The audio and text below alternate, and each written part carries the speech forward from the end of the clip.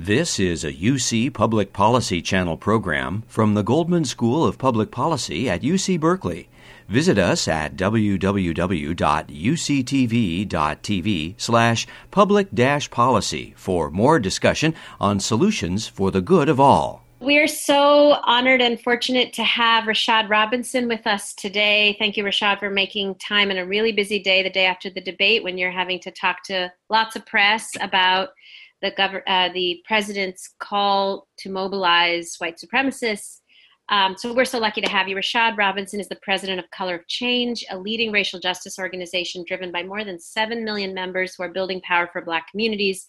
Color of Change uses innovative strategies to bring about systemic change in the industries that affect Black people's lives: Silicon Valley, Wall Street, Hollywood, Washington, corporate boardrooms, which is where Rashad and I have worked together in the past, local prosecutor offices, state capitol buildings, city halls around the country. Under Rashad's leadership, Color of Change designs and implements winning strategies for racial justice, including forcing corporations to stop supporting Trump initiatives and white nationalists, framing net neutrality as a civil rights issue, holding local prosecutors accountable to end mass incarceration, police violence, financial exploitation across the justice system, including private prisons, forcing 100 corporations to abandon ALEC, the secretive right-wing policy shop, and changing representations of race and racism in Hollywood, as well as moving Airbnb, Google, and now Facebook to implement anti-racist initiatives. And one of their biggest signature campaigns was forcing and winning to getting Bill O'Reilly off the air.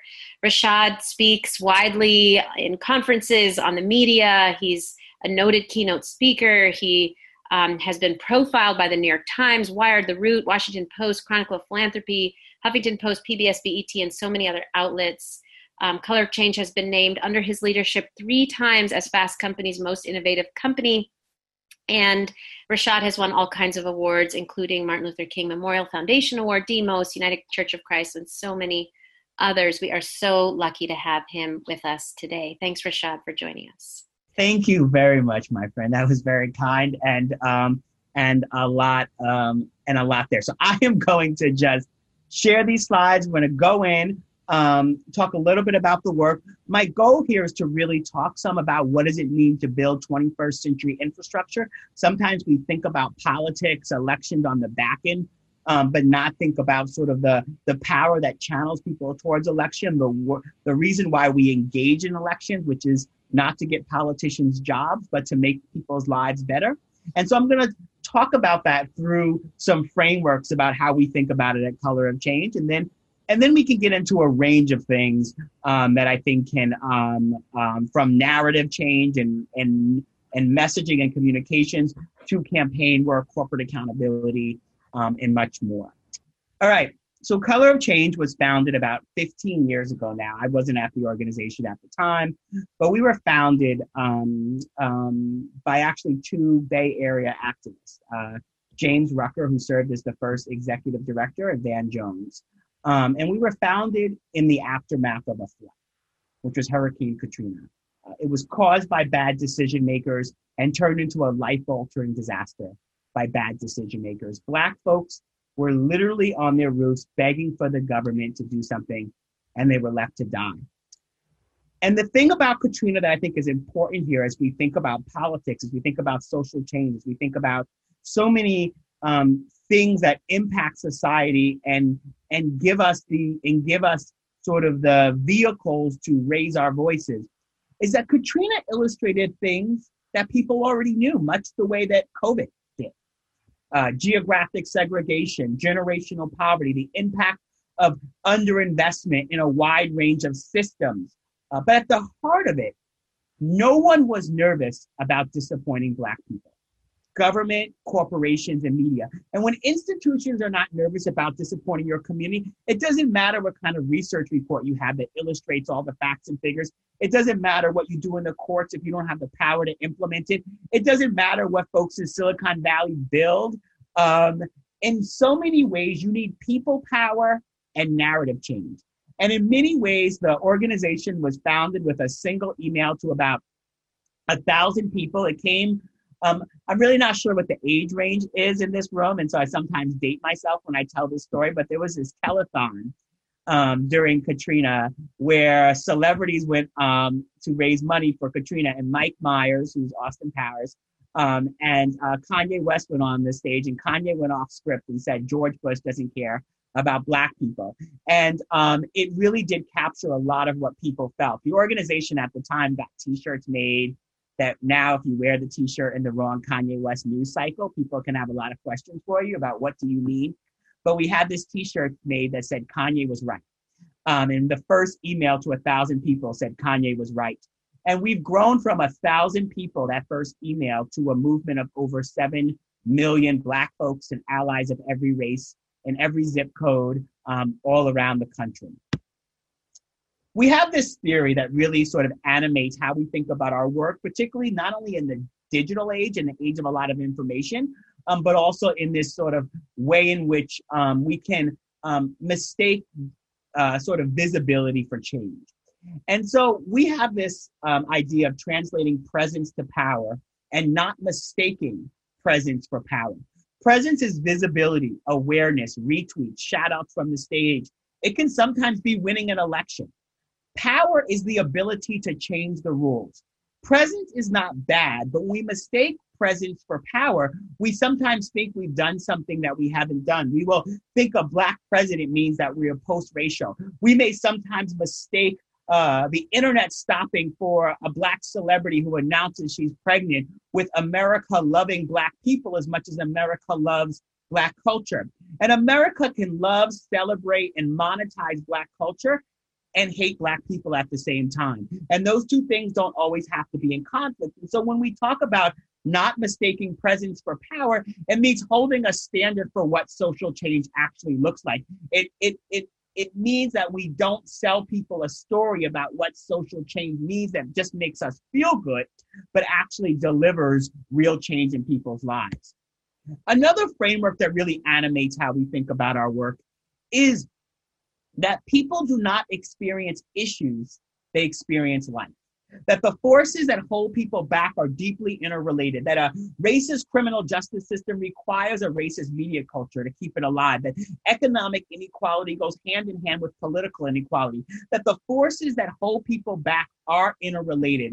Example of this is, 5 years ago when we got to the ground in Ferguson and during the uprisings, and we're helping to support local organizations and leaders channeling that energy. You could have gotten to Ferguson and some people would have said, this is an issue of criminal justice. And they would have been right to talk about how the criminal justice system was targeting and impacting. Some folks might have said it was policing, which is sort of a piece of criminal justice. Other folks would have looked at the fines and fees that were fueling St. Louis County and Ferguson and the economy and how these regressive taxes on Black communities were destroying people's ability for social progress. And they would have been right to talk about the economy. Other folks would have talked about dumping in lead and other things that were impacting the community and said it was an environmental issue. Some people could have went there and said, wow, this is in a city that dilutes the Black vote because of at-large elections, where because they don't have districts, a city that has a significant Black population doesn't actually have the right sort of representation that's equivalent because of all the ways in which the voting system has been set up. None of those issues would have existed if the community was more powerful. And so power is very important to recognize that racism is a shapeshifter. The poll taxes become voter ID laws. Jim Crow becomes mass incarceration. And so I'm going to walk you through the animation of a campaign, and this really gets us into thinking about how we engage in elections, but also recognizing the role of uprisings, the role of people power. We are coming out of a period where a lot of videos were on air. We're inside of a period of deep social movement and social progress at the local level. Particularly as it relates to criminal justice reform. And so I'm going to talk to you a little bit about some of how we move from moment to movement and from a campaign that happened several years ago, but still has sort of legs today. And so the top picture is Anita Alvarez. And Anita Alvarez was the Cook County state's attorney or district attorney, depending on where you live. And Anita Alvarez had a history of racking up mass incarceration. She had a history of not holding police accountable.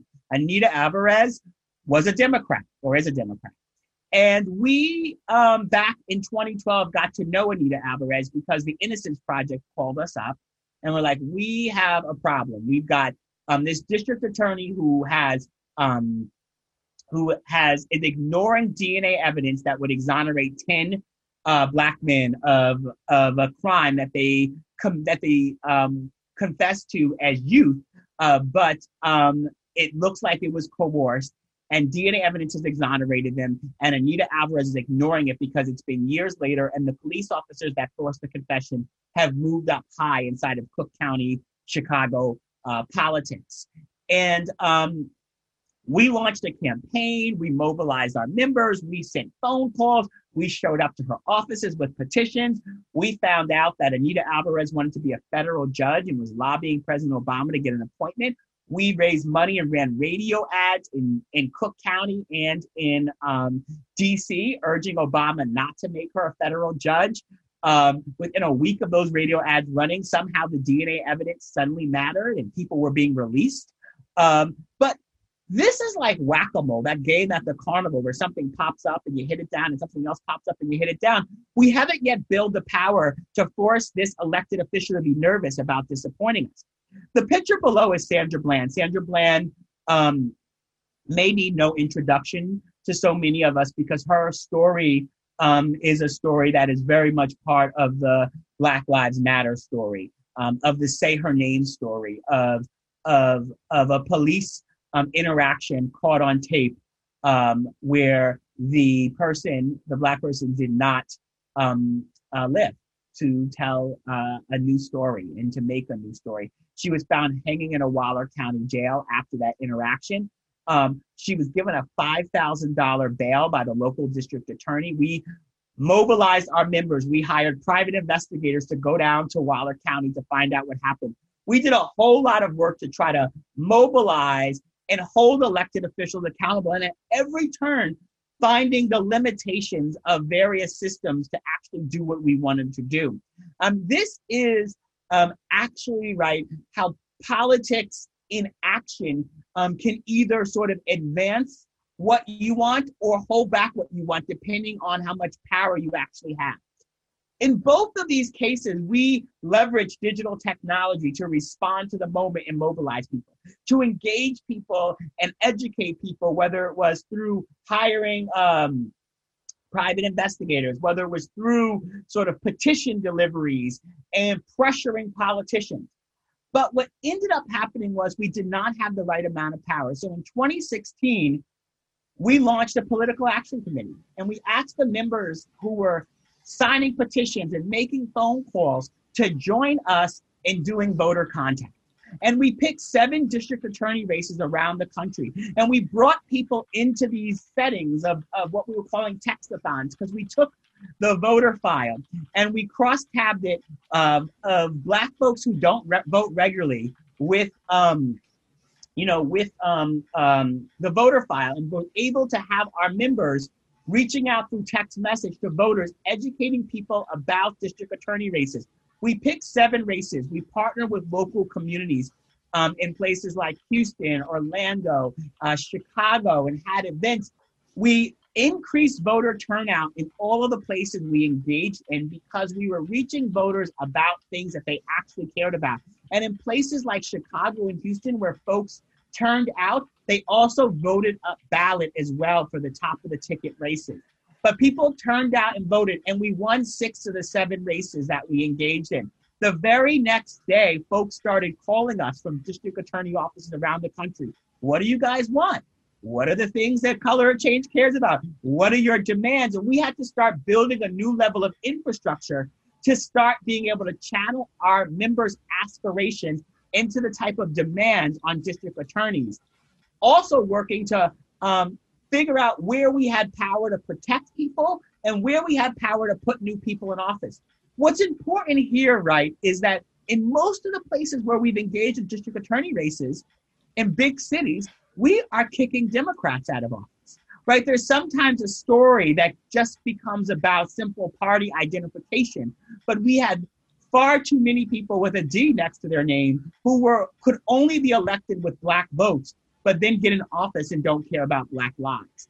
And what we've actually had to be able to do is hold a standard for what does it mean to be able to have our votes, and a standard that means that you're actually working on behalf of true safety and justice. And so we launched the Winning Justice platform that is the only searchable database of the 2,400 prosecutors in the country, a place where you can go to winningjustice.org, learn more about prosecution, and are now building a larger movement around the country of engaging, pushing prosecution offices. Why do I say that's important? Because in this moment, as we are talking about Black Lives Matter, as we are talking about systemic racism, as we are talking about the criminal justice system, and we're asking people to vote, we're demanding people to get involved, we want to make sure we're directing that energy at places that are going to be a force multiplier, that are actually going to be the places for which, if we engage and get someone new in office, it'll actually make people's lives better. And district attorneys are the most powerful actors in the criminal justice space. They determine whether or not someone is prosecuted, whether or not a police officer is held accountable. And by having more power over these positions, by having people who are nervous about disappointing us, we can get more done. Over 80% of district attorneys run unopposed, and 90% of district attorneys are white. And so part of what we have to do is engage in the spaces to change the incentive structure. And so really how we sort of move a piece of infrastructure of 7 million folks, of moments that are constantly happening in the world, is that we try to give people a very strategic thing to do when something happens. So you'll never see a campaign from Color of Change asking Black people and our allies to tell Mitch McConnell to stand up for affirmative action. We know that no matter how many people sign that petition, Mitch McConnell will never stand up for affirmative action. So we respond, but respond effectively and respond with strategy. We work to build pressure that influences the outcomes of what's going to happen and helps to till the soil, bring in allies. And then we're constantly trying to look for that systemic pivot, whether it be an election, whether it be forcing a corporation to change its policy and practice, but constantly looking for the pivot that can raise the floor on what's acceptable and push up the ceiling on what's possible. And then over time, trying to expand and scale that engagement with a deep recognition that in order to really change the rules as it relates to race and racial injustice, to use the levers of electoral power or corporate power to get us there, we actually have to be at the proper scale for the sort of people to feel the impacts of that change. And this means that we have to have a new model, a new understanding for what does it mean to engage in elections. And so this is how we sort of think. So there's sort of two different types of models that one could have, right? This is like the candidate preservation model. I sometimes, depending on how comfortable I am, I will sometimes call this how we dealt with Obama model. And it's the model of we're focusing on preserving the candidate, focusing on how do we keep helping this candidate win. It's a model of protecting the candidate that doesn't allow us to fully build the right level of power to hold this person accountable. And so, when that investment all goes into protecting the candidate, what we end up doing is having to follow the candidate on what the candidate believes is possible, what a representative believes impossible. There's a better way which is really about empowering and mobilizing people, having people at the center, not only of pushing sort of what is possible, but also holding that politician accountable. And, when we think about our work electorally, we're not donating money to the PACs or the campaigns of a candidate. What we are doing is building outside independent pressure. And so in all of the races we engage in, what we recognize at Color of Change is we will never have as much money as the corporations. What we have is the people. And so this election cycle, we are leveraging 85,000 volunteers to reach over 4 million voters in swing states, engaging through third-party engagement, because we recognize that if we can put people in office by expanding the base of Black voters, then we can also send a message that we can take them out if we need to. We put you there, we can take you out. And that gives us more power to actually getting the type of change implemented. It gives us more power when we have to get someone to take a step further on an issue that might make them uncomfortable.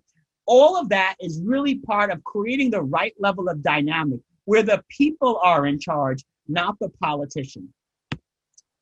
I want to end, and I'm hoping to talk more about cultural aspects, narrative, all of that. A lot of our work, and these are all pre-COVID, they make me smile and sad, but these are all from Black women's brunches and Black family celebrations that we have in communities where we bring people together around community first and then work to move people around issue. If our goal is to expand the number of people who see politics and political activism for them, then we have to start in a place of aspiration. And so for us, Black joy is not the absence of pain, but the presence of aspiration, not just what we are fighting against, but what we are fighting for. Because through this whole pandemic, through this whole uprising, I hear a lot of people say to Black folks, young Black activists, just vote. And what I want to say to all of us is the reminder that Black people are the protagonists in the American story of voting. No group of people have fought harder, stood on longer lines, faced more indignities to express our will for a better future. That's exactly what a protagonist in any story is. It is the people who have to overcome so many barriers in order to win at the end of the story. And that's who Black people have been for voting and for American democracy at every single turn, working to remake it, even in the face of so many people standing in the way. And that is really what fuels what we do our work and how we do our work. And what, at the end of the day, it's how we keep a high standard about not doing politics for politics' sake, but engaging in politics as one of the many levers that makes change possible for our community and builds a more human and less hostile world for all of us. So I will stop there. Thank you, Rashad. That was amazing. So appreciate that. So I so appreciate your framing because we are teaching Elections 2020, but we're actually doing it from an entirely race-based perspective. Professor Cohen and I are both affiliated with the African American Studies Department at UC Berkeley, and so the class is a cross-listed public policy and African American studies. And some people might think, why are you teaching elections entirely from a race-based perspective? Obviously, elections there are a lot of other issues, but I think the way that we've been talking about the very nature of the Constitution and the way the elections have been set up in this country, and this week we talked about the way the two-party system was set up, frankly, in our country is all grounded in race and the history of race in this country. So maybe so many questions, but to start there in terms of the two-party system and maybe also reflected in what we saw last night and a lot of what you talked about in terms of going after Democrats. How do you all see your work on racial equity kind of interacting with the two-party system, with the, and with the two parties in particular, and any hope you see kind of in moving that going forward? Yeah, I am very lucky that I cut some of my early teeth in advocacy and organizing, having to go to the South to do as a young organizer for an organization that worked on alternative voting systems like cumulative voting, ranked choice voting, other systems. And going to the South after the ACLU or the NAACP had won a voting rights lawsuit, but in communities where they couldn't draw a single member district, right? Where they couldn't draw a district. And if you want to read about some of the ways in which alternative voting systems have been leveraged at different parts in our country's history to produce a more sort of racial equality through voting rights. Read some of the work of Lani Guinier, particularly, I would say, Lift Every Voice, Tyranny of the Majority. And in both of those books, she really does sort of highlight her work at LDF at recognizing the limitations of single member districts in all of the ways, and actually predicting in some ways some of the ways in which multiracial democracies and multiracial communities would run up against single member districts that sort of would not allow for the type of full participation. California was already there during her sort of seminal writings with API and Latino communities and Black communities all contending for power.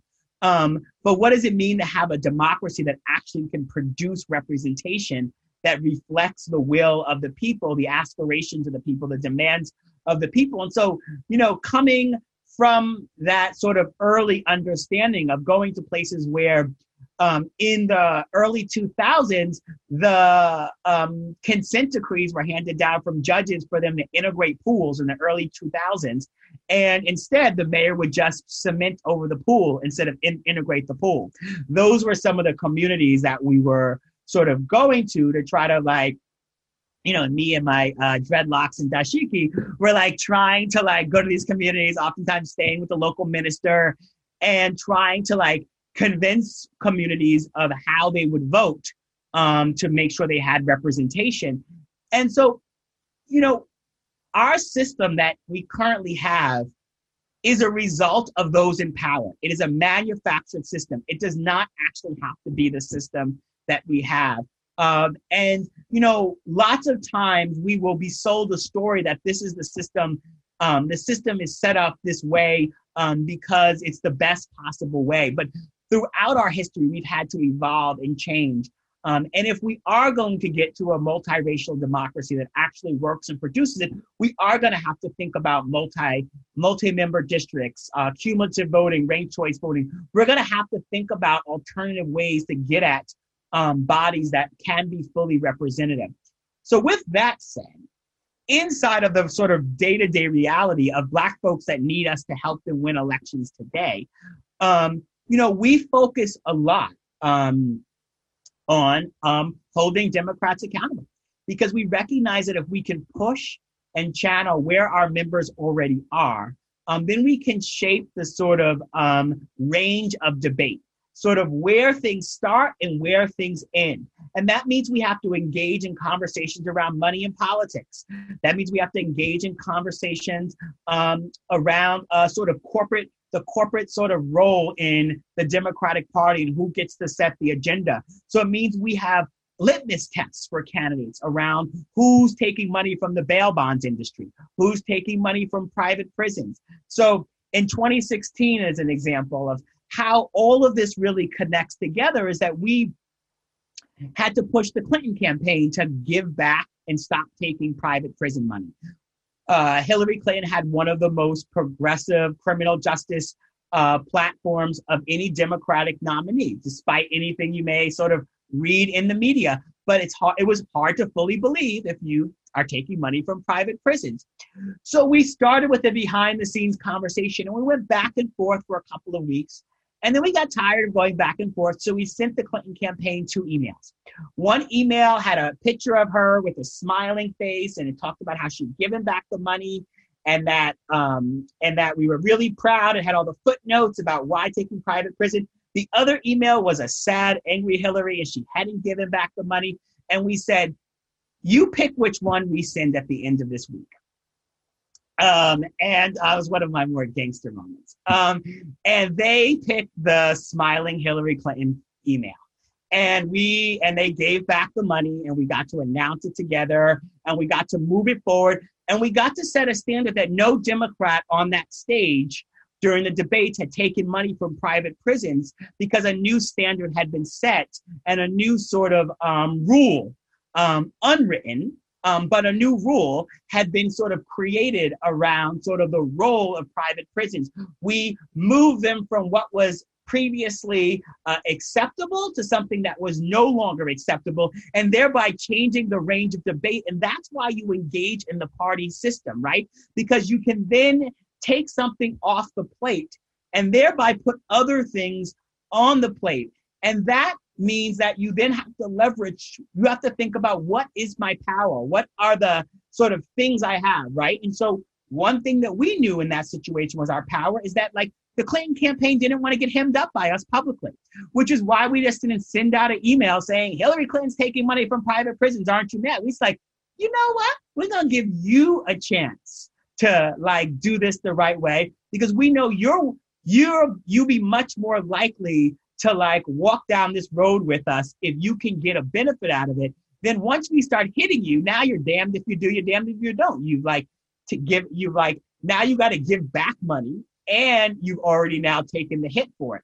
And so part of this is also thinking strategically about sort of how do we leverage the power of our people to not just get press, to not just get visibility, but to also get the type of change that is effective. So I hope I answered some question in there. You did. I mean, a lot of what we talked about on Monday was that the center is not static, and you can move what the center is between the supposed right and left. And clearly you did that with that example. So that's great. I think one of the $1 million questions that we all want to hear about is, you know, what about the debate, and what were you talking about in your press conference right before you got on? And, you know, again, is there any hope given this situation?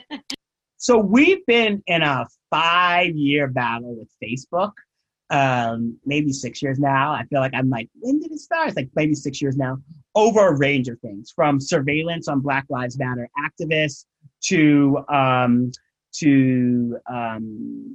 handing over our stuff to law enforcement, to the ways in which the platform circumvented civil rights law. You can market housing to just white people, market jobs just to men, all to what we've been in the middle of, which has been very much focused on all the ways in which, profit and growth have been at the heart of the platform's role outside of safety, integrity, and security. And to the extent that, as a result, it's impacted our elections in deep ways, from 2016 to the fermenting of hate, to what we saw on the stage last night with the sort of statement around the Proud Boys that Donald Trump made. And it relates directly to Facebook. Why? Why does it relate to Facebook? Because about 12 o'clock yesterday afternoon, I emailed Sheryl Sandberg to push her around the fact that they were still leaving up this post from Donald Trump Jr. calling on an army of Trump folks to show up to the polls to watch the polls, that it clearly violated a set of policies that we had helped get implemented. About 2 hours before the debate, Sheryl, as well as her vice president for policy, who oversees content moderation, responded back in writing to me, quibbling over the words enlist and army, and trying to, explain to me civil rights once again, which Mark has tried to do and Sheryl has tried to do. And it's never gone well for them, but they just keep trying. When you have billions of dollars, you just can keep doing what you want to do, and you have no government regulation and rules. And so, today we were out talking about that. They, decided they were going to put it in writing. And I'm sure I'm hoping that they were watching the debate and being like, shit. But all of that to say, I started my morning off on MSNBC talking about it. I'm going to end my day on CNN talking about it. It has been, very much been an opportunity for us to hopefully get some final rules in place on this platform before the election, in ways in which, a platform that is the largest communication tool that the world has ever seen, that is controlled by one person, who has 60% of the shares, is chairperson and CEO, but is deeply afraid of regulation, and at every turn will allow Trump to set the terms. And so I took that away. I was not surprised by Donald Trump defending or refusing to, or mobilizing. There's a whole lot of ways you could look at it depending on your point of view. What I am though focused on is how do we use now what is something that is crystal clear and clear as day to really challenge either all the people that have been gaslighting us, and to not allow them to continue to set policy and continue to be the people that we go to and turn to for these things, to really be clear that the enablers also need to know that they're going to be held accountable. And maybe we get some of these enablers to start doing more. And then at the end of the day, to help our members and the larger public be more vigilant around the fact that we may just have to be our own brothers and sisters keepers on this, because we actually can't rely on this platform to do what it needs to do. The other things about, I guess you can call it a debate. I've been in enough debates. I've been in some things that were a lot of back and forth. I've had to go on Bill O'Reilly in the past and other things, but that was something different. And I think we're getting what corporate America is paying for, right? Corporate America was willing to overlook every single thing about Donald Trump as long as he delivered tax cuts and as long as he delivered, deregulation. And this is sort of a result of that. And part of what we see as our job moving forward is to not let people forget it, to let people sort of know at every turn the results and the implications of making those choices and the harm that it causes, and to not let people,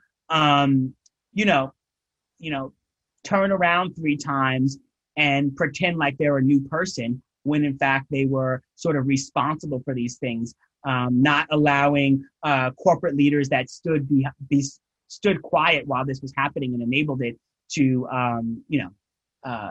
pretend like they're going to lead us out of it. All right, one more question from me, and then I want to let Professor Cohen ask a question, then we can open it up. The students have lots of questions. On Monday, we talked, the last 2 weeks, we've been talking about the likely need to mobilize the day after the election, if not before that, to protect our democracy, given that it doesn't seem that President Trump is going to want to let go or move on, and that he's going to want to try to stop the vote, the recounting, that he's going to want to get the Supreme Court involved. So I was telling everybody about Protect the Results, which you've been a part of. Love to hear you talk about how you all are thinking about mobilization, both at Color of Change and with the broader coalition. Now, right after the election, how long do you think we'll need to be out in the streets? What does it look like? Everything.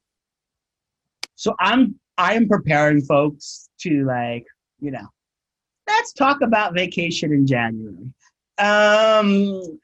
Which is a weird thing to do when you run an organization that does elections. Folks are already planning those vacations, and right now a lot of people need them, given the coronavirus and everything else that's sort of happened. I think what I'm really trying to prepare my team for, which my team is pretty good, but preparing the larger movement for, is that there is no referee that existed. Sometimes we sort of imagine, after Trump was elected, I heard a lot of people say, "This is not my country." And I was like, well, where is your country? Because, this is not the country I grew up in. I was like, I don't really know what you're talking about. What I think is important to remember, and what I said a lot when Donald Trump got elected, was that Barack Obama and even George W. Bush were change candidates. And Donald Trump is a change the rules candidate. And the difference around that is changing the rules is a different kind of archetype. It means that all of the conventions, all of the ways in which the rules that we relied on, the things that we think are supposed to happen go out the window. And so you actually have to be prepared for a lot of other different things. And changing the rules kind of means that, I may have disagreed with the housing and urban development or education secretaries in previous administrations, but I knew they knew something about housing and urban development, and I knew they knew something about education. And the changing of the rules means that you just change all conventions. It means that people don't even have to know anything about the thing to have the job. It changes the conventions of being able to stand on the stage and feeling guilty about lying a bunch. Like, you can just lie, and it doesn't even matter, like at any point. And so we have to stop thinking that if we say it's hypocrisy, that people, that matters anymore. We have to stop thinking that if we just call someone a racist for the millionth time, that suddenly like that will change the conditions. And we have to work to sort of not direct our marches at Donald Trump, but direct them at the institutions for whom showing up will actually matter. And that means that we're going to have to mobilize, you know, people who work inside of Fortune 500 companies to mobilize on their CEOs who may be standing in the wrong way. If the results are that Donald Trump lost the election, but he refuses to leave, then we're going to need to pressure a whole set of enablers that cannot remain sort of silent or in the middle or even be complicit. We have to make them just as accountable for these things and force them to actually have to do something that they don't want to do. And so part of how I really think about it, and part of what we are preparing for is, yes, so there's going to be the pointing and pivot on keeping the recounts going and showing up at the courthouses and all those things. But I also think about what are the sort of financial, cultural, and other institutions that showing up and making those demands will also be important to creating a condition, the condition where more people and more folks with power and leverage do not allow this to happen on their watch. Thank you so much, Rashad. Professor Cohen, do you want to ask a question before we open it up to the students? No, I would like to thank you for this, I think, really outstanding introduction to your work. And I just love the line that Black people are the protagonists in the story of American voting. That's, I think, an outstanding summation of the work that we were trying to do, both in this class and that Colored Change presents. So thank you for that. I want to go just directly to the students. I think they have some truly outstanding questions. So if that's all right with you, I'm going to just go to them and ask them to unmute themselves and go ahead. Amin? Perfect. Thank you, Professor. And thank you for coming in. My internet's been spotty, but for the parts I've been allowed to catch, I think you've touched on some fantastic points. You've talked a lot about the electoral side, but the president yesterday pretty much endorsed white supremacy. California is now burning down because of inaction on climate change, and there's a whole host of other problems. Biden's far from perfect. At what point do we pivot away from electoral politics into more direct actions, including stuff on, labor organizing, strikes, and outside of the electoral sphere? So I don't think it's ever going to be an either or.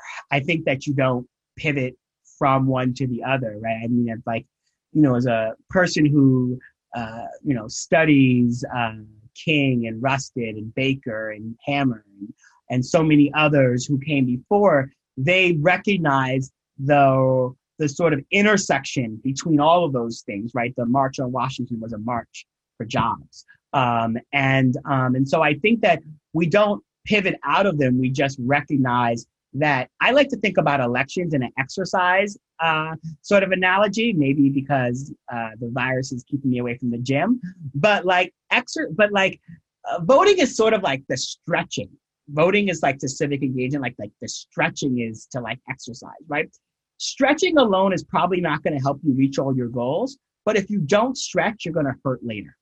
And so in some ways, we have to think about sort of our sort of engagement in the electoral process is not the thing that helps us reach all of our goals, but it's a metric on the road that allows us to be able to do the things we need. In some ways, I like to think about elections as like picking the person who I want to hold accountable. Who do I want to run campaigns on? And who do I feel would be the best person to run campaigns on? the current nominee wasn't the person who I wanted to run campaigns on, but that's who we've got now. And that's where we're heading. And so I think that we should never give up on what it means to hold corporations, media, all sorts of other institutions accountable, whether it's through direct service, whether it's through financial campaigns, whether it's through a whole set of things. And we should make sure that we're constantly connecting electoral power. And that's why we have to start before the general election, because if we wait till the general election, we end up with choices and a table that's been set for us by others. Perfect. Thank you.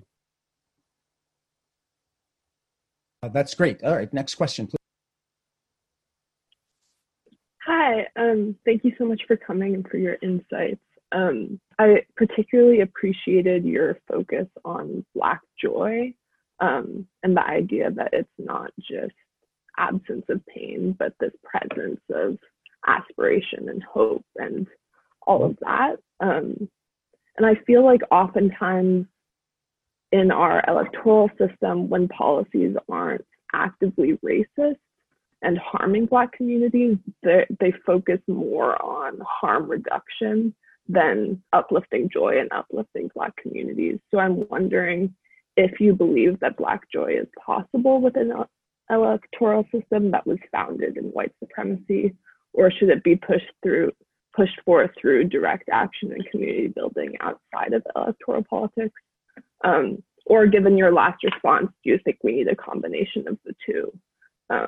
Yeah, I mean, like, Black people have had to be the most forgiving people, or some of the most forgiving people on earth, right? To still believe in voting and democracy, for Black women in particular, and so I say that to say that, like, Black joy can constantly exist. I mean, there was the phone calls I got, from in 2008 after, Barack, Michelle, Sasha, Malia walked out on that stage in Chicago were calls of Black joy, of calls of, and I mean, and that doesn't mean that electoral politics and Barack Obama delivered everything we hope, but we should remember that, like, that was a lot of Black joy. And it's always important from an infrastructure perspective that we place joy, any joy in our life, inside of a whole set of other sort of pieces of data. I do want to say something about how you started the question, because I really appreciated sort of the point around policies, whether they be sort of not actively racist. And there's a lot to, like, how we even talk about problems, right? How we talk about systems. And we spend a lot of time at Color of Change from a narrative perspective, really trying to dig into focusing on the problem in a way that leads us to the right solution, because that ends up being a lot of problems. So some examples there, right? We will say Black people are less likely to get a loan from the bank, instead of saying banks are less likely to give loans to Black people. It may seem simple, but on one hand, we spend a lot of time and energy doing financial literacy programs for Black people so that it can somehow show up better inside of banks that have redlined, targeted, attacked us since their very foundation. We will say Black women are less likely to get jobs in C-suites of corporations. On one hand, we will, instead of corporations systemically exclude Black women from C-suite positions. On one hand, we'll get a whole lot of pipeline and mentorship programs so Black women can somehow do better inside of racist, misogynist structures, which are not designed for them to succeed, rather than dismantling those structures. And so lots of times we will talk about the systems that harm and hurt Black people in passive voice and Black people in active voice, instead of actually talking about the systems in active voice and Black people in the passive voice. Because we spend a lot of time in this country through public policy of trying to fix Black people and Black families, even to the point of saying Black communities are vulnerable. Vulnerability is a personal trait. I may personally feel vulnerable when I go on social media and I see an ex that's way too happy with their life. I will feel vulnerable and I will have to personally work on myself so I don't do something that I'll regret later. Black communities have been targeted, attacked, exploited. And so public policy, and a lot of it is designed to give us charitable solutions to structural problems. And so what I mean by that is that we tell stories that are unfortunate about inequality, almost like it's a car accident. It just happened, rather than it's unjust. And so then we celebrate corporations for sending water bottles to Flint when they haven't been paying their fair share of taxes, and that is why the water is not clean. We will celebrate a big business who's not paying their fair share of taxes for doing a service day at an inner city school instead of actually having a real analysis about why our schools are underfunded in the inner city and how we actually get to full funding of those schools, right? Charitable solutions to structural problems is not an accident because poverty is not an accident. Inequality is not an accident. It's actually been manufactured by choices. And so part of even how we have to build momentum of people to focus on the right things is to actually tell the story correctly, because it's not just our opponents who have those stories. It's that we internalize it ourselves, right? We internalize these stories of constantly trying to fix Black people and Black families rather than focusing on the systems and the structures that are not broken, but are actually operating exactly the way they're designed. So for me, like, that is also has to be very much tied into our electoral power conversation. There's not a week that goes by that I don't feel like I am correcting or pushing back on or trying to pivot slightly an elected official, Congressional Black Caucus members, like, you know, people who you think would like say it the right way on some of these things, who start out seeing Black people and Black communities from a deficit perspective, rather than seeing us from a perspective of hope, aspiration, prosperity, joy, opportunity. Thank you so much. Thank you. That was a fantastic answer. Really super informative, illuminating. Thank you very much. All right, next question. Hi, Rashad. How are you? Good. Cool. So this question has been on my mind a lot for the past year. I think especially with the Black Lives Matter movement in 2020, there's been a lot more petitions and just all over social media. And I think they've been a great way of involving a lot of people and creating a mass movement virtually. How effective do you think petitions really are in holding politicians accountable and creating systematic change? Yeah. So we read a lot of petitions, and I don't think petitions are effective in and of themselves. Petitions are a tactic. And if your tactic isn't connected to a larger strategy, then then it's not going to be effective at all. That's why I said you'll never see a petition from Color of Change that says, tell Mitch McConnell to stand up for affirmative action. But you may have seen them from a lot of other organizations with no power analysis or theory about why people signing a petition to Mitch McConnell about affirmative action is going to get him to care about affirmative action, right? And so part of how I think about petitions is almost like a virtual doorknob. When moments in crisis hit, it gives us the ability to capture that energy. But that respond, build, pivot, and scale that I talked about is our way of sort of leveraging how do we capture energy and then channel people up the ladder of engagement to deeper and deeper action, but also channel the energy from something that could be like whack-a-mole, where we're just following different things because we're hit with all sorts of information every day, to actually moving people towards the type of change that raises the floor on what's acceptable and pushes up the ceiling on what's possible. And so, you know, there's a way in which digital tech. Okay, so I'll tell a quick story. This quick story was told to me when I was like 22. I was living in like a group house with other activists, SEIU activists, USSA. It's like we were all like living there. I was doing youth work. I was like doing voting rights or youth organizing. It was like in between those two jobs. And we had a couple of mentors who would like talk to a lot of us. We all had these houses in Mount Pleasant, and a lot of the activists that lived around us all like run different organizations now, 20 years later, or almost 20 years later. A woman by the name, a SNCC organizer by the name, former SNCC organizer by the name of Heather Booth, who does a lot of mentorship, would bring other SNCC leaders around. And Julian Bond spent some time with us, and I got to know Julian Bond, the late Julian Bond, who was one of the leaders of SNCC and became chairman of the NAACP. And if you don't know, I'm assuming based off what you all are studying, you all know who Julian Bond is. So Julian Bond told me this story about the Watts line. The Watts line was the precursor to the 1-800 number. They installed it in their Shore University office where Ella Baker was like located. And the Watts line, basically back during that time, you had to call, when you call long distance, they transferred you operator. You may have seen this in old movies where like you call a long distance number and then operators keep transferring you. In the South at the time, the operators were largely controlled by the White Citizens Council, the KKK. So the calls would be intercepted. So a call between Shore University and Tuskegee would get intercepted, and maybe information about the next sit-in or the next information would get cut off. And so they installed Watts line because A, it helped them move their information quicker.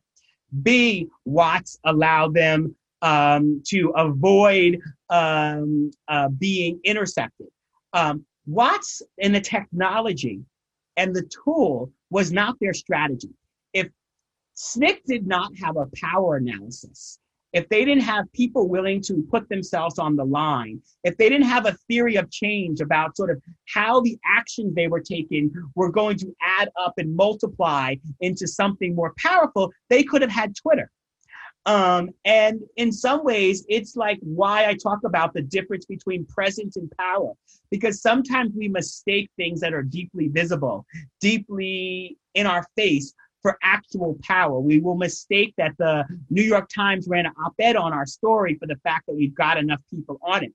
And I write pieces sometimes in the New York Times when I want to go through that editorial process. And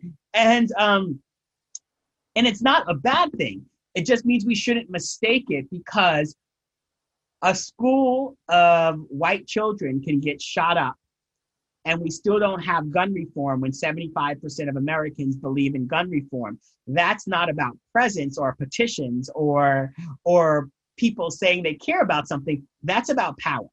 And part of how we have to think about all of this is thinking that it's not just simply about hearts and minds or convincing people to be on our side. It's about building power and forcing institutions to do things that they don't want to do. And when it comes to racial justice or racial injustice,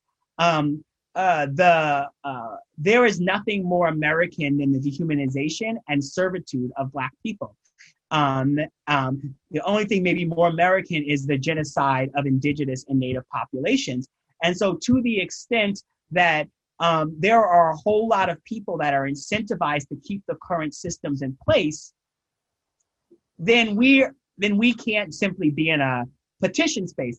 But petitions allow me to reach people, move people into formation, educate people, and direct people. So when you get a petition, you should always be kicking the tires on the theory of change. If they tell you, like, what are they telling you here about, like, what they're asking you to do and why?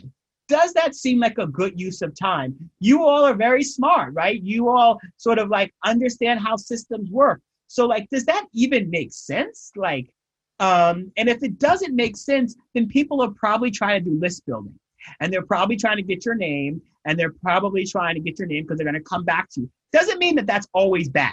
Doesn't mean that building bases is not a good thing. It does mean, though, that we should be very clear about the difference in different types of petitions and who's asking you to do something and why. All right. Thank you so much. Great. Thank you. Let me go. Hi, Mr. Robinson, thank you so much for being here today.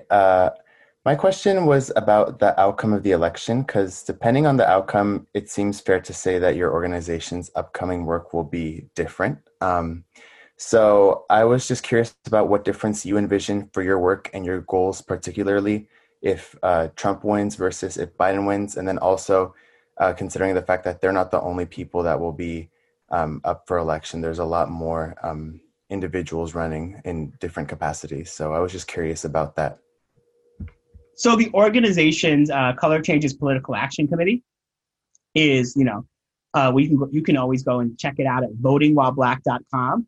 And the Political Action Committee is doing a lot of work focused on district attorney races.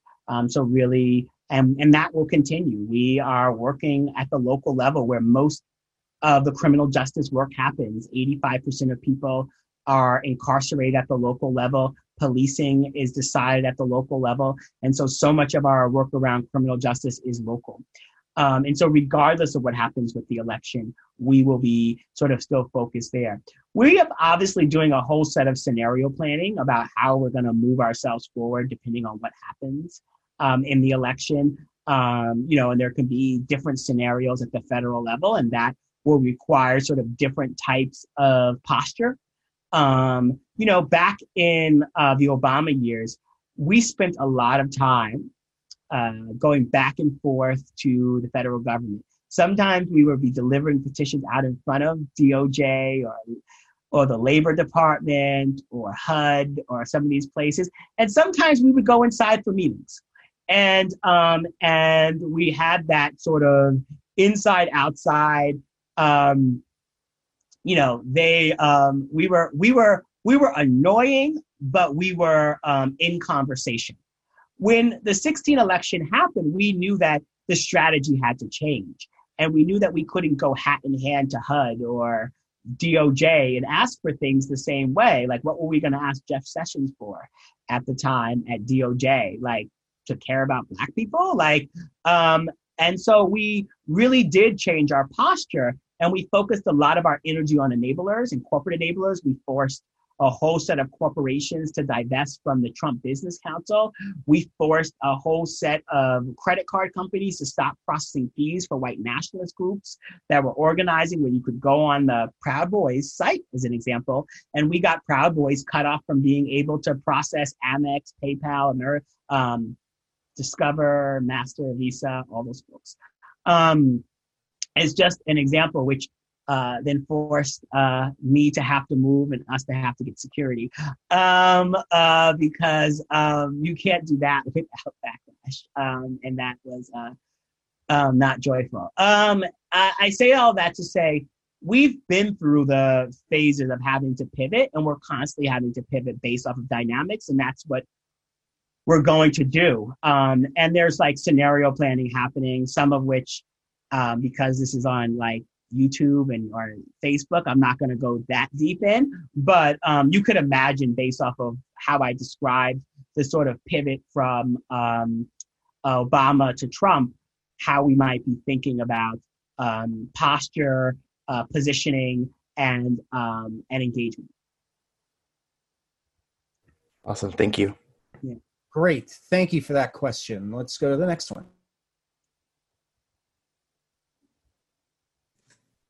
Hi, good morning. I had a question regarding campaign finance. You made mention earlier about Hillary Clinton accepting money from President corporations and this sort of thing. And I had a question because it has become increasingly difficult with the ruling of Citizens United. It has really muddied the waters in terms of campaign finance, and it's made it harder for smaller candidates to actually build, I guess, a bit of money and everything else. So my question to you, is it possible to accept money from a controversial corporation, yet to remain independent? And is there a way that you could frame that in a positive light? Like, let's say Bernie Sanders accepted money from some corporation that might go against his views. Is it possible just to take the money and run and keep on your message? Or is that just bad form? Like, how would you manage that? I don't think so. I don't think we're the only national Black civil rights organization that doesn't take corporate financial support. I don't think it's possible. I don't think corporations give you money because they just like care. That's not, the corporations don't have hearts, they have wallets. And and it doesn't mean that sometimes there's not partnerships that don't matter. Doesn't mean there's not good people that work inside of there. It does mean, though, at the end of the day, that I don't think you can go around taking, particularly as it relates to elections. Now, every once in a while, there are certain types of corporations. And so I don't want to like get into the Ben and Jerry's conversation because those dudes are great. And there's like a couple of other like folks. I spoke at their like shareholder, that's true, their franchise meeting. And, you know, I'm talking to their franchise folks with Melissa Harris Perry about like systemic racism and injustice. And so like, you know, they're great. But there's like, for the most part, I do believe that if you take money from corporations that you don't have alignment with, I just don't know how you get there. Now, sometimes you may have alignment with certain companies. There may be a reason why you have alignment with companies. We've made the choice as an organization that has to hold corporations accountable and has to hold government accountable that we don't take money from either. It has been at times challenging when you're in the middle of a rough patch and folks are offering you money, but it has also allowed us to have a competitive advantage in the space, a real distinction in the space. And it's also allowed us to avoid some of the complications that happen, right? Facebook has tried to give us money multiple times on multiple different ways through multiple different vehicles. And we have turned it down.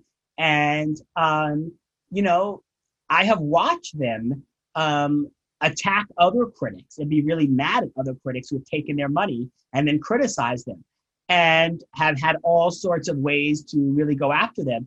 And they've never been able to say that we've been hypocritical.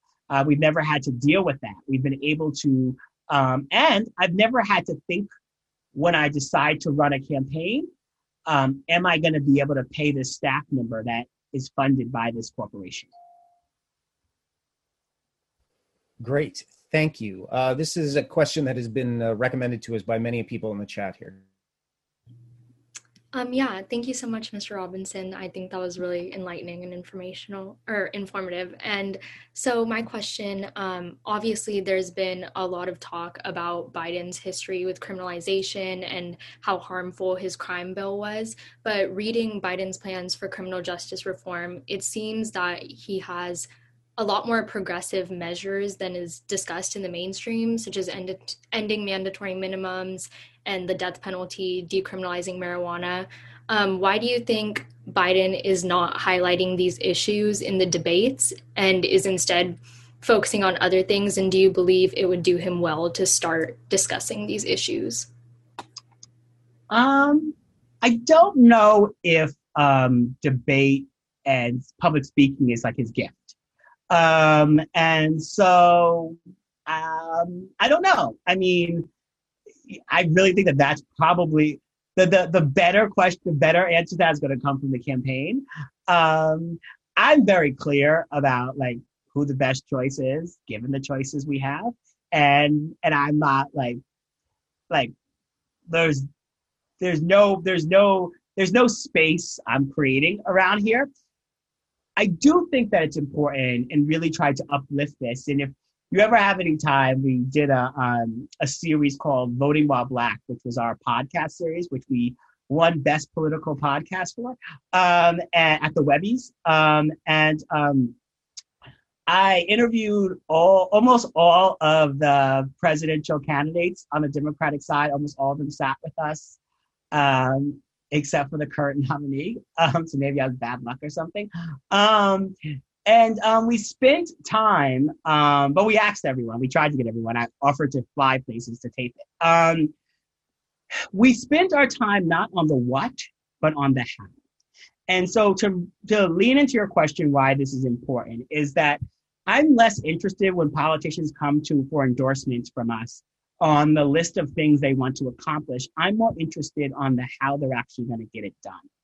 Because at every turn, there are forces that stand in the way of progress for Black liberation, freedom, or just justice.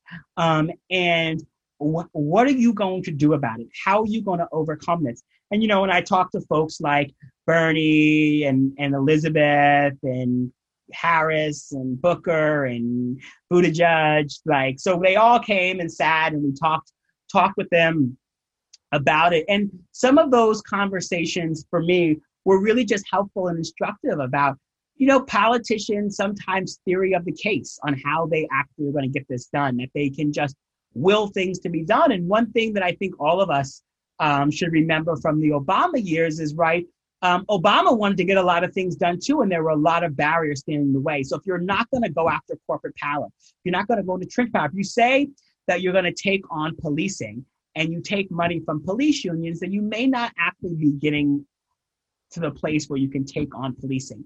And so, as I have high-level conversations with the campaign, and which we just had to stop because we made an endorsement and now we're legally barred from talking the way the sort of campaign finance works. But as we were having those conversations, what I want to say is that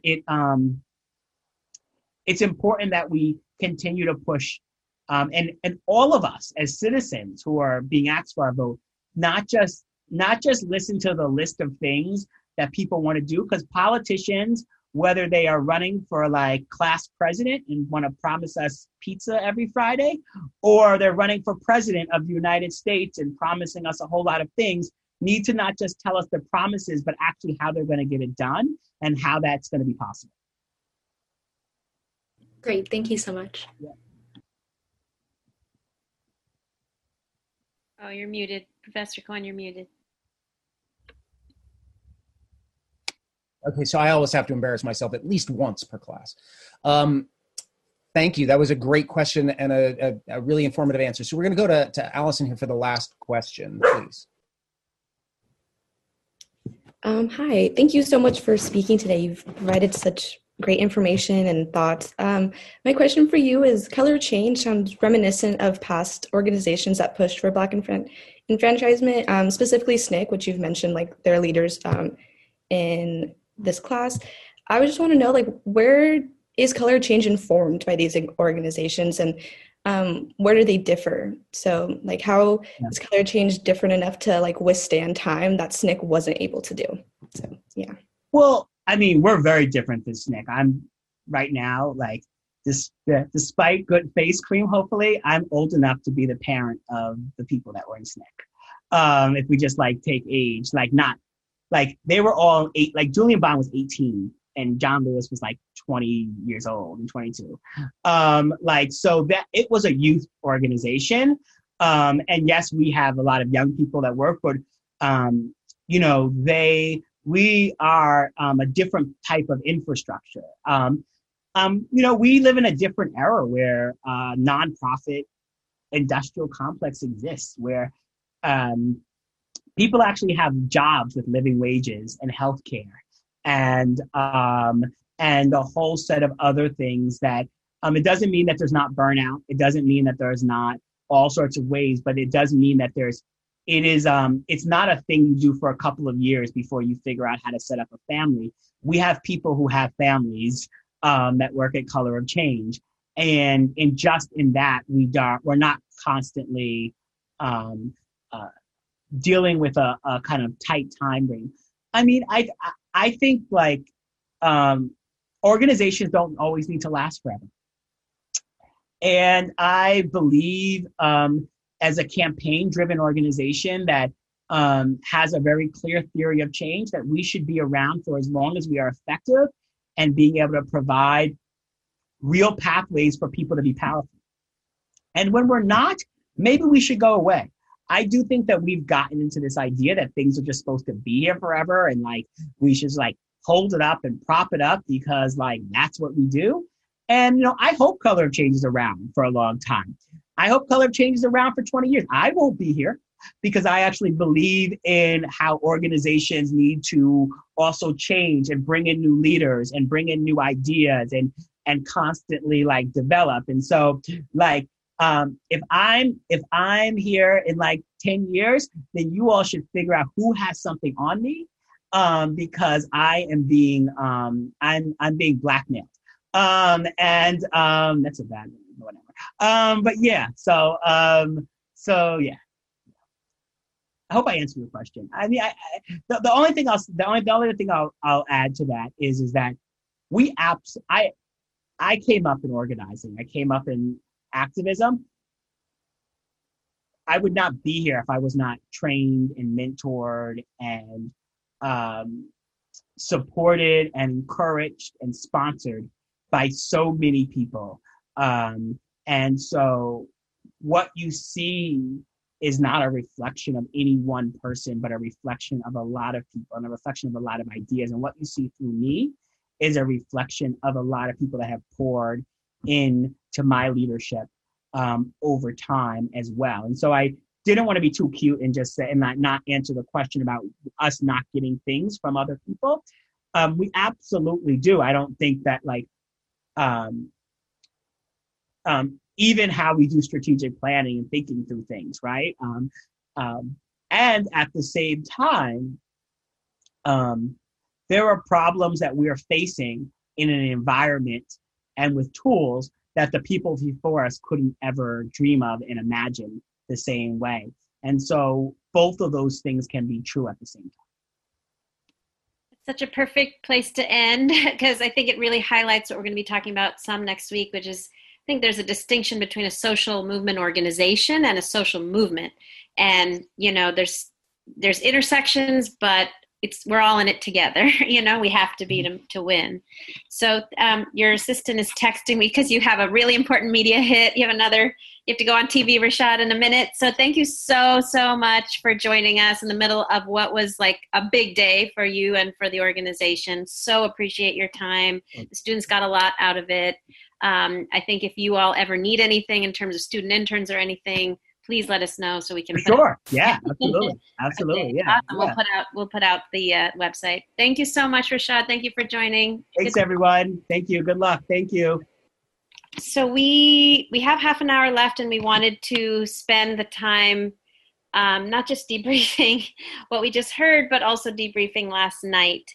And we thought we would start. Professor Cohen has kind of queued up, if you all didn't see it, the part of the debate where the president was asked to denounce white supremacist groups, and in particular the Proud Boys, and then on the contrary, in so many words, seemed to actually mobilize them. And in fact, last night, directly after the video, their social media feed indicated, the Proud Boys, that they were extremely thrilled with essentially being called to action in their perspective by the president, from their perspective. So are you ready, Professor Cohen, to start with that? Can everybody see this? Okay. So this is from last night's debate. This is we'll just let this play. But are you willing tonight to condemn white supremacy? I don't think we can see it. We can't see it, Professor Cohen. We can only see. Need to stand down and not add to the violence in a number of these cities, as we saw in Kenosha and as we've seen in Portland. Sure, are you I'm prepared to specifically do it? I would say almost everything I see is from the left wing, not from the right wing. So what are you saying? I'm willing to do anything. I want to see peace. Then do it, sir. Say it. Do it. Say it. You want to call him? What do you want to call them? Give me a name. Give me a white name. Supremacists and white supremacists and right Proud Boys. Stand back and stand by. But I'll tell you what. Somebody's got to do something about Antifa and the left, because this is not a right-wing problem. This is a left-wing director. This is a left-wing problem. White supremacists. Antifa's an idea, not an organization. Oh, you got it. Not militia. That's what his FBI. His FBI director said. Well, then you know what? No, we're done, sir. We're moving on to the next. We're moving. That's not an idea. Everybody in your administration tells you the truth has a bad idea. Right. So, yeah, when afforded the point-blank opportunity to denounce white supremacy, the president, you heard him, he simply did not do it, would not do it, cannot do it. And what's more, actually effectively issued orders to a neo-fascist gang, the Proud Boys, saying to stand back and stand by, which is not a disavowal. That is a direct order. He later went on at the end of the debate to explain that he is going to be asking people, as Mr. Robinson was saying, that that Donald Jr.'s demand that all able-bodied people join in an army of poll watchers, that he's going to be sending people into the polls to watch the polls to make sure that nothing illegal is going on. Why is it essential that these people be able-bodied? Not only is that, in a sense, ableist, is discriminatory against the disabled, but it implies that they are going to be called upon to do something besides merely observe, right? This is a warning. This is an explicit threat that he is going to be sending people to intimidate voters at the polls. He's going to be attempting to disrupt what actually happens in terms of the voting process. And he now has a white supremacist gang, the Proud Boys. Now, of course, they would tell you that they're not white supremacists. They are what they call Western chauvinists. And if you can explain to me the difference, I don't care what the difference is. There is no difference. It's a distinction without a difference. That he is going to be sending, these people now have the green light from the President of the United States to engage in violent voter suppression. That is the singular takeaway from last night's debate, if you ask me. Sarah, what do you think? Yeah, I mean, it was hard to have a singular takeaway, just given how much of a headache watching that debate was. It was so hard to watch, hard to listen. I agree with you that is the most important point we should take away for this class. But I think for most people watching it, it was just utter chaos and confusion and really the dumpster fire that's a reflection of what's happening in this country right now. It did not seem to sway anybody on either side. And it seems like the biggest takeaway on the political pundit side was that really all the polls are showing Biden in a leading position. It was Donald Trump's essentially debate to lose. It was his chance to change where people stood. And it didn't seem to sway people much in Biden's favor, but it did not actually sway large numbers in Trump's favor either. So as bad as calling white supremacists to arms essentially last night was, on the other hand, it wasn't a real winner for Donald Trump either. Doesn't seem to have really moved anything with regard to his losing stance. Now, we have to take everything with a grain of salt. The polls were misleading in 2016. So we really don't know where people are. And most importantly, we don't know that our votes actually will be counted in the way that they typically have been, given all the things that we covered before, including the situation with the post office. But it is clear that style of debate didn't actually help Donald Trump, if you can call that debate. So that's the only thing I would add. Yeah, I don't know that you could call that a debate. I mean, I think any time Biden got anywhere near him in terms of issues, but Trump just started interrupting, shouting him down. It was chaotic. I think, I'm not one that obsesses over these standards, but I do think that I've never seen, I'm in my late 40s. I've been watching politics since I was a child. I've never seen a sitting president behave so just openly disgracefully. Like, I know we're all used to it. We should be used to it. I've refused to become accustomed to this, to normalize this. I think what we saw is all the evidence you could possibly need of how broken we are as a nation.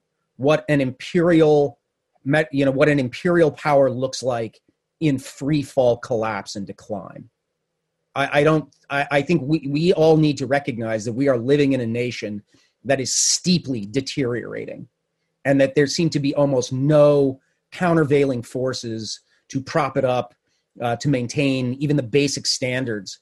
I spoke in some detail on Monday about that the two-party system actually requires a basic consensus that says that the other party is allowed to exist, that the other party has the right to free speech, that we can agree on a common set of rules, and that we can abide by those rules and recognize and respect one another. And what we saw last night was there's zero possibility of that actually going forward. Now, I do blame, Trump almost entirely for what happened. Now, I do think that Biden was easily disrupted. He was easily thrown out of his rhythm. He was probably the least favorite of mine amongst the Democratic candidates to find themselves in such a situation. But I think I would say the one other major point in the evening that I think did strike a chord was the fact that Donald Trump went after Biden's children in such an overt way, keeping in mind that Joe Biden has buried 2 children, right? Something that no parent should ever have to do. He has buried 2 children, and Donald Trump went after his surviving son so shamelessly. I mean, as if there's nothing to say about Donald Trump's own kids. Geesh. But he went after Biden's son so shamelessly that at one point, and it's come out in the campaign that Biden did not prepare for a personal assault on his son, and that Biden really did crack a little and looked into the camera and said, yeah, my son struggled with drug addiction. Many millions of American families have. And I think that may have been one of the few moments that actually also broke through. Yeah. I do want to say I also hold Donald Trump, the most accountable for last night. But I think to your earlier point about this being an imperial nation in decline, I also, it's important it's important to note that what we saw last night is not actually just Donald Trump. It is, as Rashad kept talking about, a whole network of enablers who are responsible for the decline of the empire. They have allowed and enabled Donald Trump. It's his cronies. It's the folks that propped him up and have allowed him to stay because he delivered the tax cuts and the deregulation and the entire movement of our economy to the 1%. They have enabled his behavior. They have encouraged it. They have not told him to stop this behavior. They have not told him he has to follow the rules. So in terms of somebody who's come in, as they said, the change candidate who changed the rules, as Rashad said, changing the rules required being enabled by the people who are truly in power, which is not necessarily the Senate. It's not either party. It is the corporate overlords who control our democracy and have entirely enabled Donald Trump's behavior, and thus are responsible for the decline of the empire. Both responsible for it because extreme greed has led to 200,000 deaths with COVID. It has led to the spread of the pandemic this fall. It has led to wildfires in the West. It has led to a totally decimated economy because there isn't a sense of even maintaining a consumption base, as we talked about last week, to maintain the empire. And so let's be real. The behavior last night is not Donald Trump. It is the responsibility of everybody who has enabled Donald Trump. Yes, Mitch McConnell, but all the corporate overlords that have allowed it as well. Right. And to that point, I mean, we have to point out Chris Wallace front and center, who not only did he, on the one hand, we can give him sort of gimme bonus points for asking Donald Trump about white supremacy, but he did not follow up. He did not actually say, okay, the president of the United States did not disavow white supremacy. He didn't follow up in any meaningful way. And in fact, he enabled the president. It took him 1 hour and 13 minutes before he stopped to remind the president he was violating all of the rules. And when he did so, he would say, well, Mr. President, Mr. President, Mr. President, Mr. President, Mr. President, Mr. President, oh, you're going to like the next question. That's not someone holding the debate candidate accountable. That's someone enabling the president. And so Chris Wallace is absolutely enabling this system. I don't know, Sarah, I would ask you a question on this. I actively don't think we should have any more debates. I think this should stop.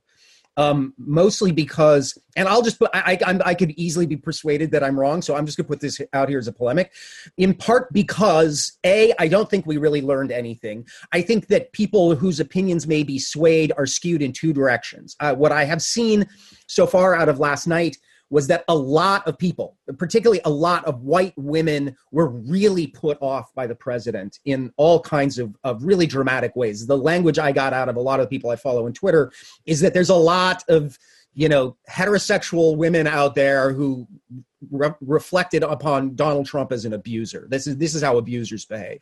And so that, to one degree or another, at least in my understanding, is going to skew one group in one direction.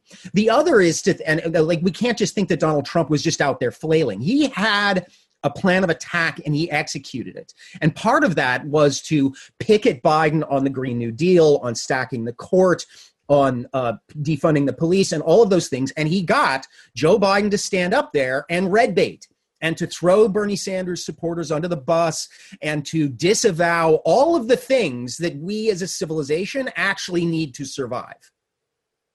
And so in that sense, if white women didn't like Trump's tone, they're going to skew in one direction. But young people and Sanders supporters and others are going to skew in the other direction. They're going to they're going to take, I hope that people don't we know this about Biden and they're not going to be persuaded by Trump setting him up in this way. But I think there's damage done there. And then on top of that, as a kind of anti-fascist activist myself, there's a need to deplatform. We need to deplatform the president. We can't let him on a national stage issuing orders to white supremacist fascist gangs. All right. Well, let me offer a counter view. I don't feel super strongly about this either. This is not something I'm going to hang my hat on, but I do want to offer another perspective, which is I think to your very last point, President Trump already has those platforms. He has it all the time. He's constantly saying those things 24/7, but unchecked and with no debate, no contrary point. Nobody's saying anything different. He is, on the media all the time saying outlandish, crazy things, and uplifting white supremacists. So I do think there is some value to having, even if it's as chaotic as it was last night, and hopefully there'd be a better moderator who doesn't allow for that. But it is important to see Donald Trump on a stage with somebody else who has a counterpoint and is able to argue, put some points forward. Now, I agree with you, Biden. I agree with Rashad. Biden's gift is not speaking. It's not debating. It's not communicating, period. But he represents a different point of view than Donald Trump. And without debates, all we're going to hear up to the election is Donald Trump, because Biden is not speaking in any other context. He's not in the media. He's not putting out his platform in a vocal way for the reasons Rashad talked about. And so a lot of the media is focused on Donald Trump's words and actions with no counterpoint. So I do feel like it's important for a couple of reasons. One, to allow for the counterpoints, even if it's tough to watch and it might rub some people the wrong way. And two, there was an article in Slate this morning titled "The Debate Was Great," and it was it's an indication of how bad it was last night that article got a lot of hits, because people were like, "What the hell are you talking about?" So the reason they said the debate was great is that it, beyond allowing him to just say his points, it showed his insanity. It really displayed his insanity, his that he's lost it. For all the talk of the senile moments of Biden, he appeared to be a truly crazy person last night as the president of the United States. So there is a way in which, as you said, there will be some voters who are very turned off by that, even if they agree with him. So I do think there is an argument for there to be more debates. Fair enough. Let's I know, I appreciate that. I think I put out very strong opinions that then I ask for equally strong. And so I don't know. I mean, I definitely sat there last night and was wondering, and I'll put this as a question to the group. We need to end a little bit early, so we need to end in 10 minutes. But let me ask any of you, because what the question I put out last night, just, very open question, is how does anyone retain their faith in the political system after what you watched last night? Does anyone want to venture an answer to that question?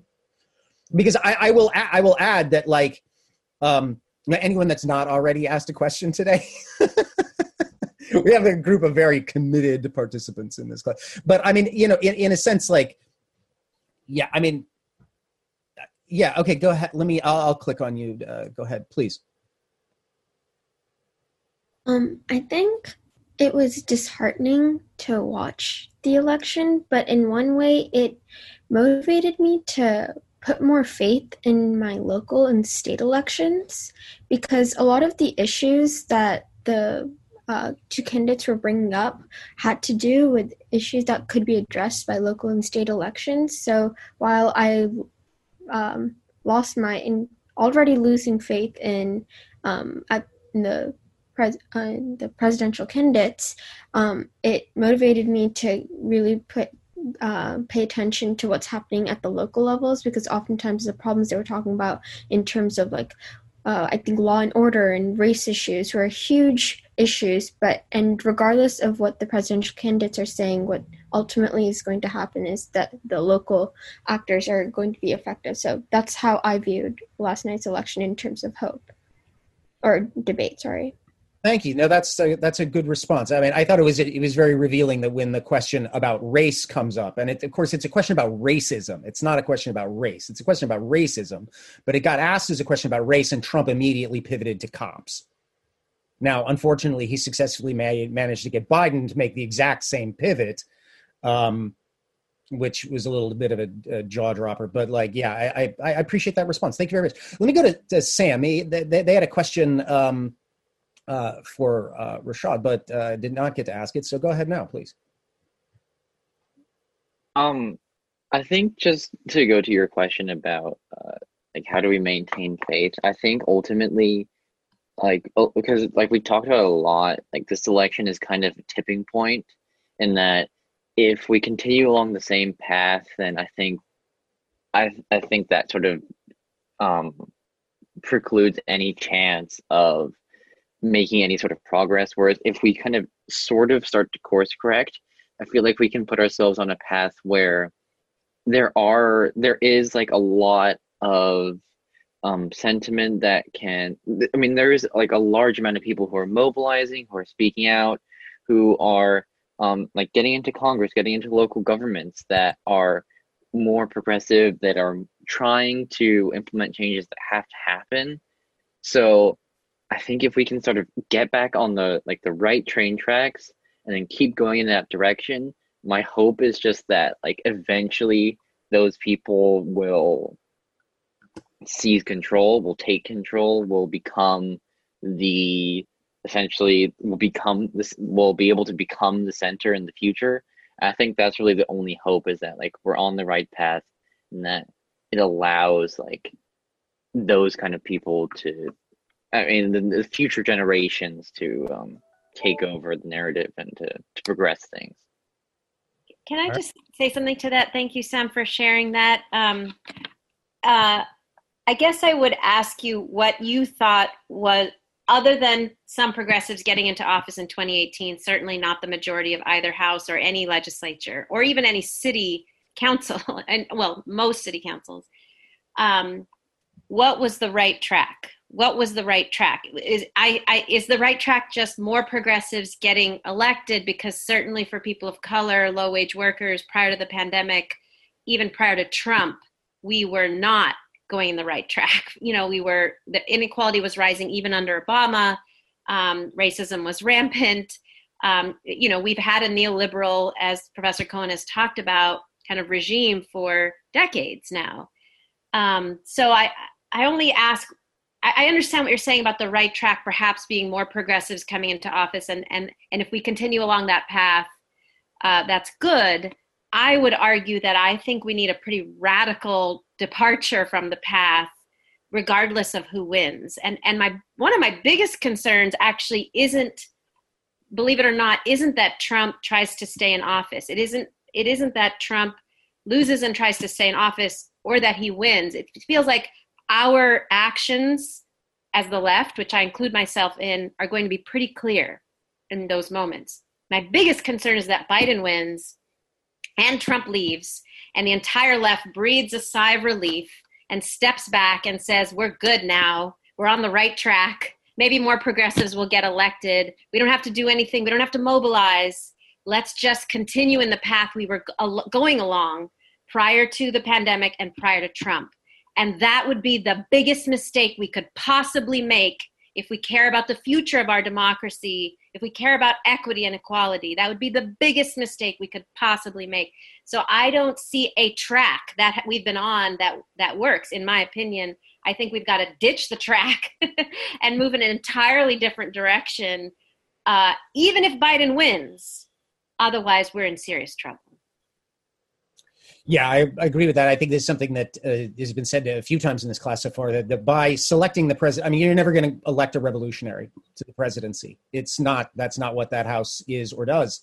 And this is a thing I said to my friends who were big Obama supporters in many respects, that the issue about the presidency, it's about the chair, not the ass that sits in it. That's right. It's about the chair. And what that chair is. The same is true for the Supreme Court. We can mourn RBG and wonder who goes in there, but it's the chair. It's not the ass that sits in it. So in a certain sense, I mean, my question is loaded about losing faith in the system. I mean, like, we do need to lose faith in the system if we're going to remake it and rebuild it.